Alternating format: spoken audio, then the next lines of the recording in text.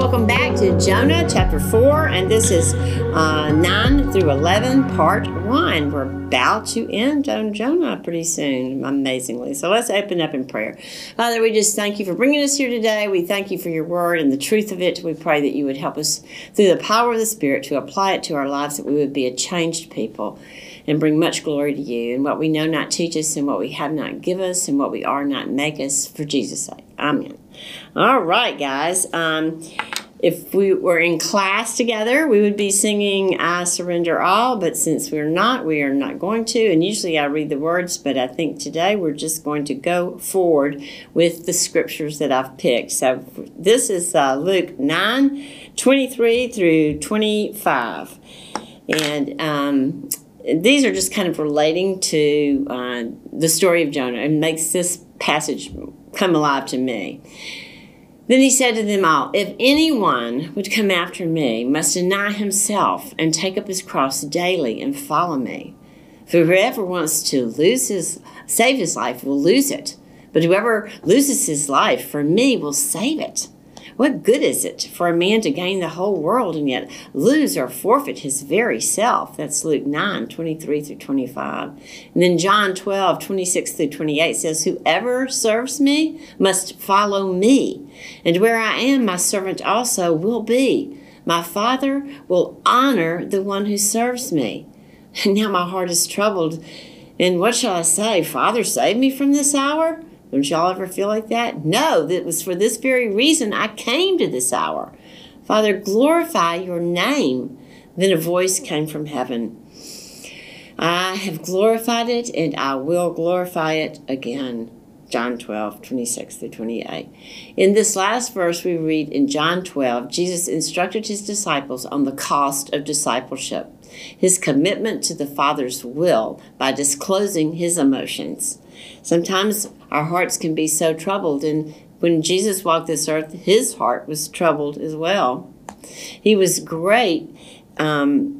He was in great turmoil, which means he was stirred. He was agitated because of the prospect set before him of the cross, being made sin for us in his death. God made him, the scripture said, who had no sin, to be sin for us, so that in him we might become the righteousness of God, Paul writes in 2 Corinthians 5:21. In view of his turmoil, this stirred and agitated inner being, should we now shrink back and ask for deliverance from our hours? Should we shrink back when the fires get hot and circumstances are not of our choosing? Certainly not. For his incarnation was for the very purpose of bringing him to this hour. Scripture also tells us, Jesus replied, "The hour is come for the Son of Man to be glorified." And that was in John 12:23. It was just before the Passover feast. Jesus knew that the time had come for him to leave this world and go to the Father. Having loved his own who were in the world, he now showed them the full extent of his love. John 13:1. Then after Jesus said this, he looked toward heaven and he prayed, "Father, the time has come. Glorify your Son, that your Son may glorify you." John 17:1. Jesus willingly expressed his submission to the will of the Father, as should we, even through our most difficult and harrowing circumstances of the cross. Jesus did, and nothing would be that bad. Father, glorify your name, he says. That was our Lord's heart's motivation, to do God's will in order to bring him glory. Is that our heart's motivation? That should be ours as well, in the midst of all of our tribulations and circumstances that are not of our choosing. Jesus, being our perfect role model, set forth for us as believers, whenever we are facing dire and difficult circumstances, this flawless example of standing firm and embracing what God's pleasing and perfect will allows, and asking God to be glorified through them. All of this, of course, being both for our good and for his glory, never one surpassing the other. There are no surprises in God's perfect economy. None. He's never taken by surprise. Jesus was ever desirous that the Father's name be glorified through it all, which includes thoughts, words, actions, heart motivations, all of this in spite of his inner, stirred, agitated, conflicting emotions. Can't we relate to this? Oftentimes, God's will can be not of our choosing, to say the least. Yet, as stated, it is always for our good. That is why I so often repeat that we are to get our wills lined up with His. We are to get our wanters fixed. To, as T.W. Hunt would say, to will what He wills brings peace to the heart. Puritan Richard Sibbes writes, God carries His children through this world in a variety of conditions. Sometimes we lack, and other times we abound. This allows our graces to be tested. We will find that God's love is stable, certain, and constant in a variety of conditions. God does not change, and His love is constant, however our lives might change. We must learn not to quarrel with God's government. Let God do as He pleases, as He brings us to heaven. It is no matter what the way is like, or how rugged it is, or how long as He brings us there. God's grace is able to carry His children above all conditions. A man of grace is not overly dejected with abasement or overly lifted up in abundance, but carries himself in a uniform manner. He is able to abound or lack without yielding to the temptations of those estates. He can abound without pride and lack without impatience. God is His portion. Is He our portion as well? Is He ours? Is He our sufficiency and strength? Those that are not brought up in Christ's school are not able to do this. If they abound, they are proud. And if they are cast down, they murmur and complain and grumble, fret, and are dejected, as if there were no providence to rule the world. This is the excellency of a Christian.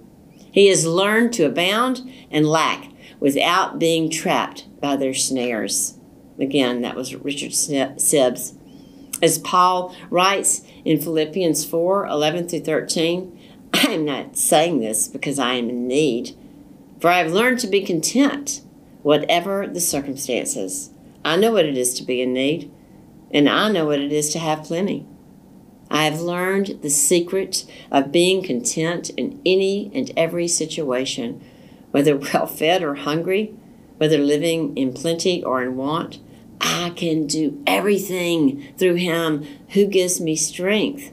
That's Philippians 4:11-13. We are also told by the Apostle John to follow our role model. In 1 John 2:6, he says, whoever claims to live in Him must walk as Jesus did. Must. Okay, now I'm going to read Jonah 4:9-11, just those 3 verses, and then we'll get at it. But God said to Jonah, do you have any right to be angry about the vine? I do, he said. I'm angry enough to die.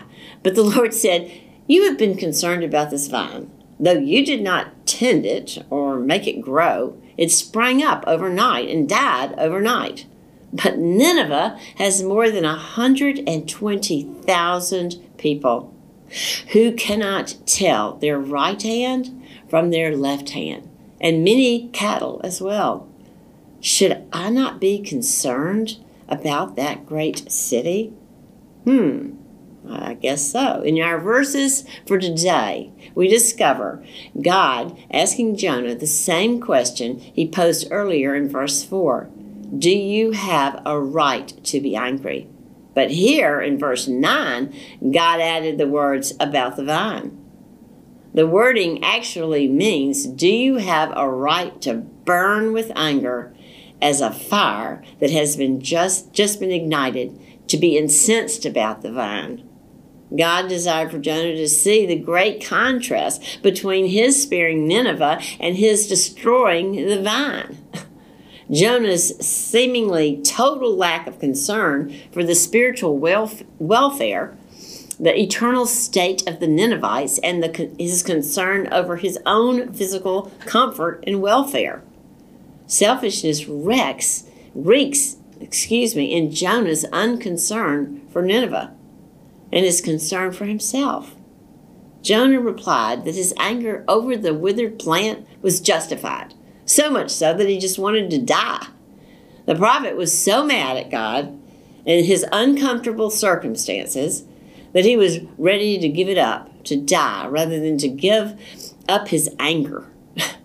His anger blinded him to the absurdity of his feelings and his statements. Does that ever happen to us? Does our anger ever burn so fiery hot that it just blinds us to the right thing?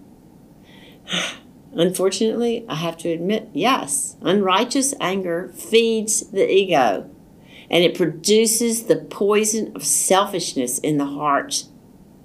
Paul tells us in Colossians 3:5-10, put to death. You kill this. Therefore, whatever belongs to your earthly nature, sexual immorality, impurity, lust, evil desires, and greed, which is idolatry. Because of these, the wrath of God is coming. You used to walk in these ways in the life that you once lived, but now you must rid yourselves of all such things as these: anger, rage, malice, slander, and filthy language from your lips. Do not lie to each other, since you have taken off your old self and have put on your new self with its practices, which is being renewed in knowledge in the image of its creator. Here there is no Greek or Jew, circumcised or uncircumcised, barbarian, Scythian, slave or free, but Christ is all and is in all. Jonah still had a problem with the will of God.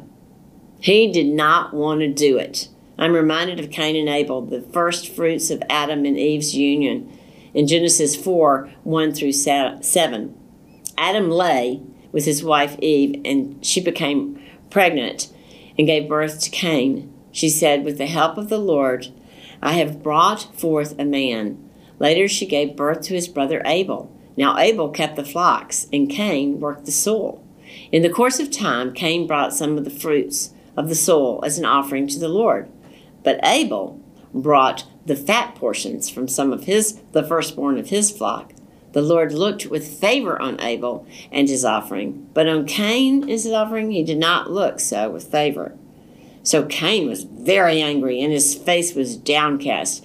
Then the Lord said to Cain, why are you so angry? Why is your face downcast? If you do what is right, will you not be accepted? But if you do not do what is right, sin is crouching at your door, and it desires to have you, but you must master it. Genesis 4:1-7. We see here the nature of rebellious man, and unfolding in the person of Cain, who had an auspicious beginning as the child of hope, the first child born to our original parents. But the narrative lines him up with the curse as he worked the soil, quite literally the ground. Abel, however, seems to be lined up with man's original purpose, to have dominion over life as he kept the flocks. These coincidental descriptions are enhanced with their actions in worship. Abel went out of his way to please God by offering the best of the first fruits, which meant he had faith in God. Obedience demonstrates faith. Obedience demonstrates faith. Hebrews 11:6 states, and without faith, it is impossible to please God, because anyone who comes to him must believe that he exists and that he rewards those who earnestly seek him. That's in Hebrews 11:6. Whereas Cain was simply discharging a duty to God in his sacrifice, rendering his sacrifice not acceptable or evil, Abel's actions were righteous before the Lord. Remember, God is always looking at the motivation behind the action. It's not so much the action as the motivation behind it. 1 John 3:12 tells us, do not be like Cain, who belonged to the evil one and murdered his brother. And why did he murder him? Because his own actions were evil and his brothers were righteous. 1 John 3:12. These two types of people are still present. Cain's lack of faith shows up in his response to God's rejection of his offering of fruit. Just as the older brother in the story of the prodigal son rejected the father's offer to come in and celebrate because he was angry over the mercy given to his brother. And just as Jonah refused to celebrate over the salvation of the Ninevites, Cain refused to listen to God's voice rather than being concerned about remedying the situation and pleasing God. Cain became very angry. Indeed, Cain was so angry he would not be talked out of his sin, even by God. In chapter 1 of Jonah, Jonah's mind understood God's will. It wasn't that he was ignorant to it, but he refused to obey it, and he took his body in the opposite direction. In chapter 2, Jonah cried out for help, and God rescued him, and he gave his body back to the Lord. In chapter 3, Jonah yielded his will to the Lord and went to Nineveh to preach because he wanted out of that well.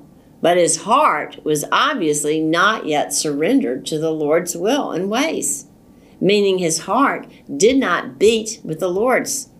Jonah did the will of God, but not from his heart.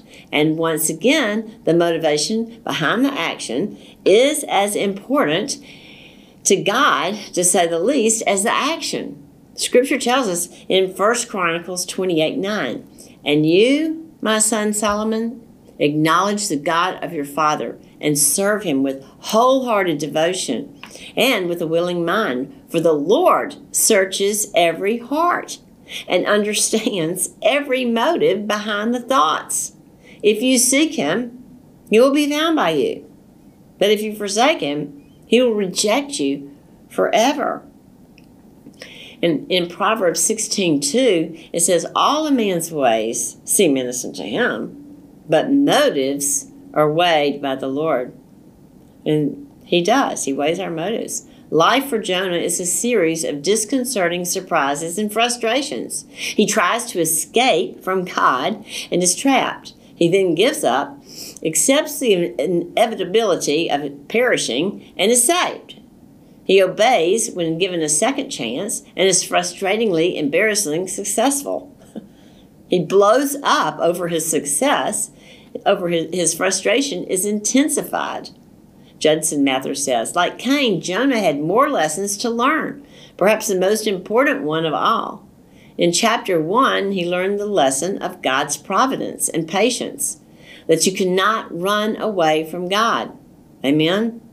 In chapter 2, he learned the lesson of God's pardon, that God forgives those who call upon him, even from the belly of the wells. In chapter 3, he learned the lesson of God's power as he saw a whole city humble itself before the Lord. And now he had to learn the lesson of God's pity, that God has compassion for lost sinners, like the Ninevites, and his servants must also have mercy and compassion.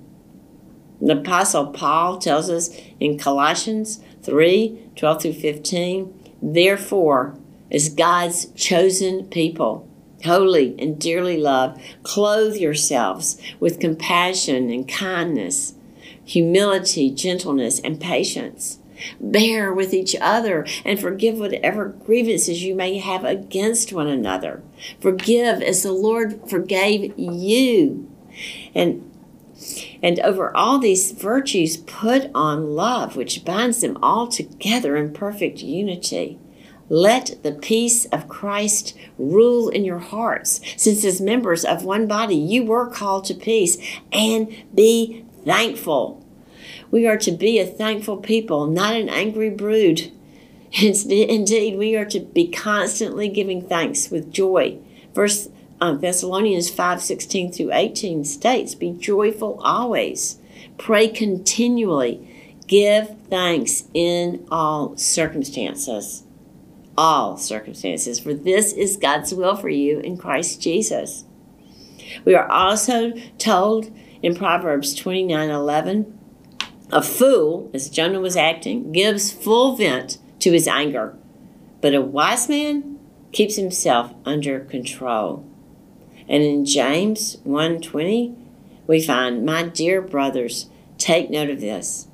Everyone should be quick to listen, slow to speak, and slow to become angry. For a man's anger does not bring about the righteous life that God desires.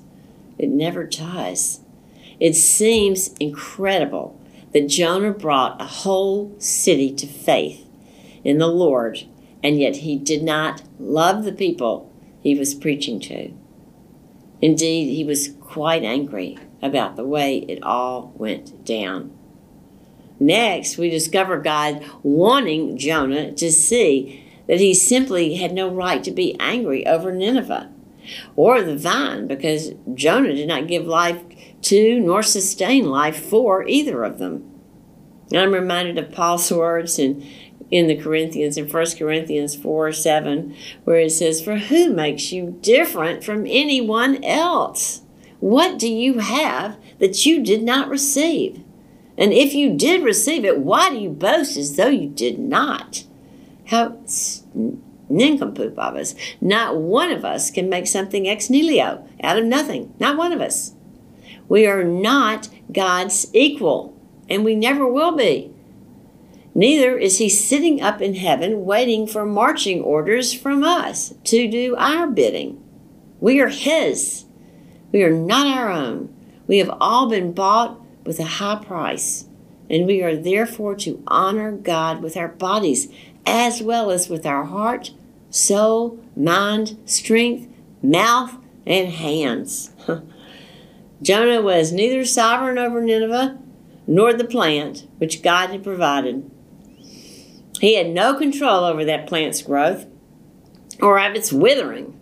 The vine was quite temporal, as it sprang up overnight and died overnight, and was of relatively little value. Yet we discovered Jonah grieving over it. Indeed, he became burning with anger, wanting to die. A bit extreme, is it not?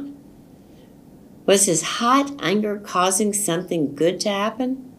The prophet was so mad at God and his uncomfortable circumstances that he was ready to die rather than to give up his anger.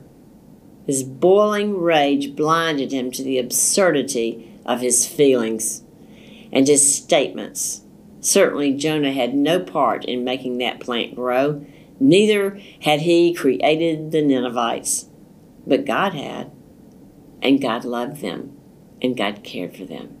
Let's close in prayer. Father, we just thank you for Jonah's example. Help us to take heed and not be angry, and not cause sin to develop in our lives and become bitter. Lord, forgive us. And we ask that you would change us for your glory. In Jesus' name, amen.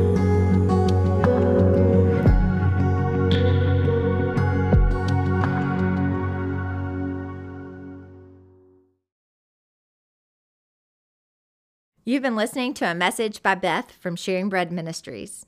You're welcome to pass this message along to others, but please do not charge for it or alter it in any way without the written permission from Sharing Bread. This content has been provided to you free of charge by the generous supporters of Sharing Bread. For additional information on Sharing Bread, you can look for us online at sharing-bread.com. You can find Bible teachings for adults and kids, links to podcasts, and other resources to help you grow in the Lord.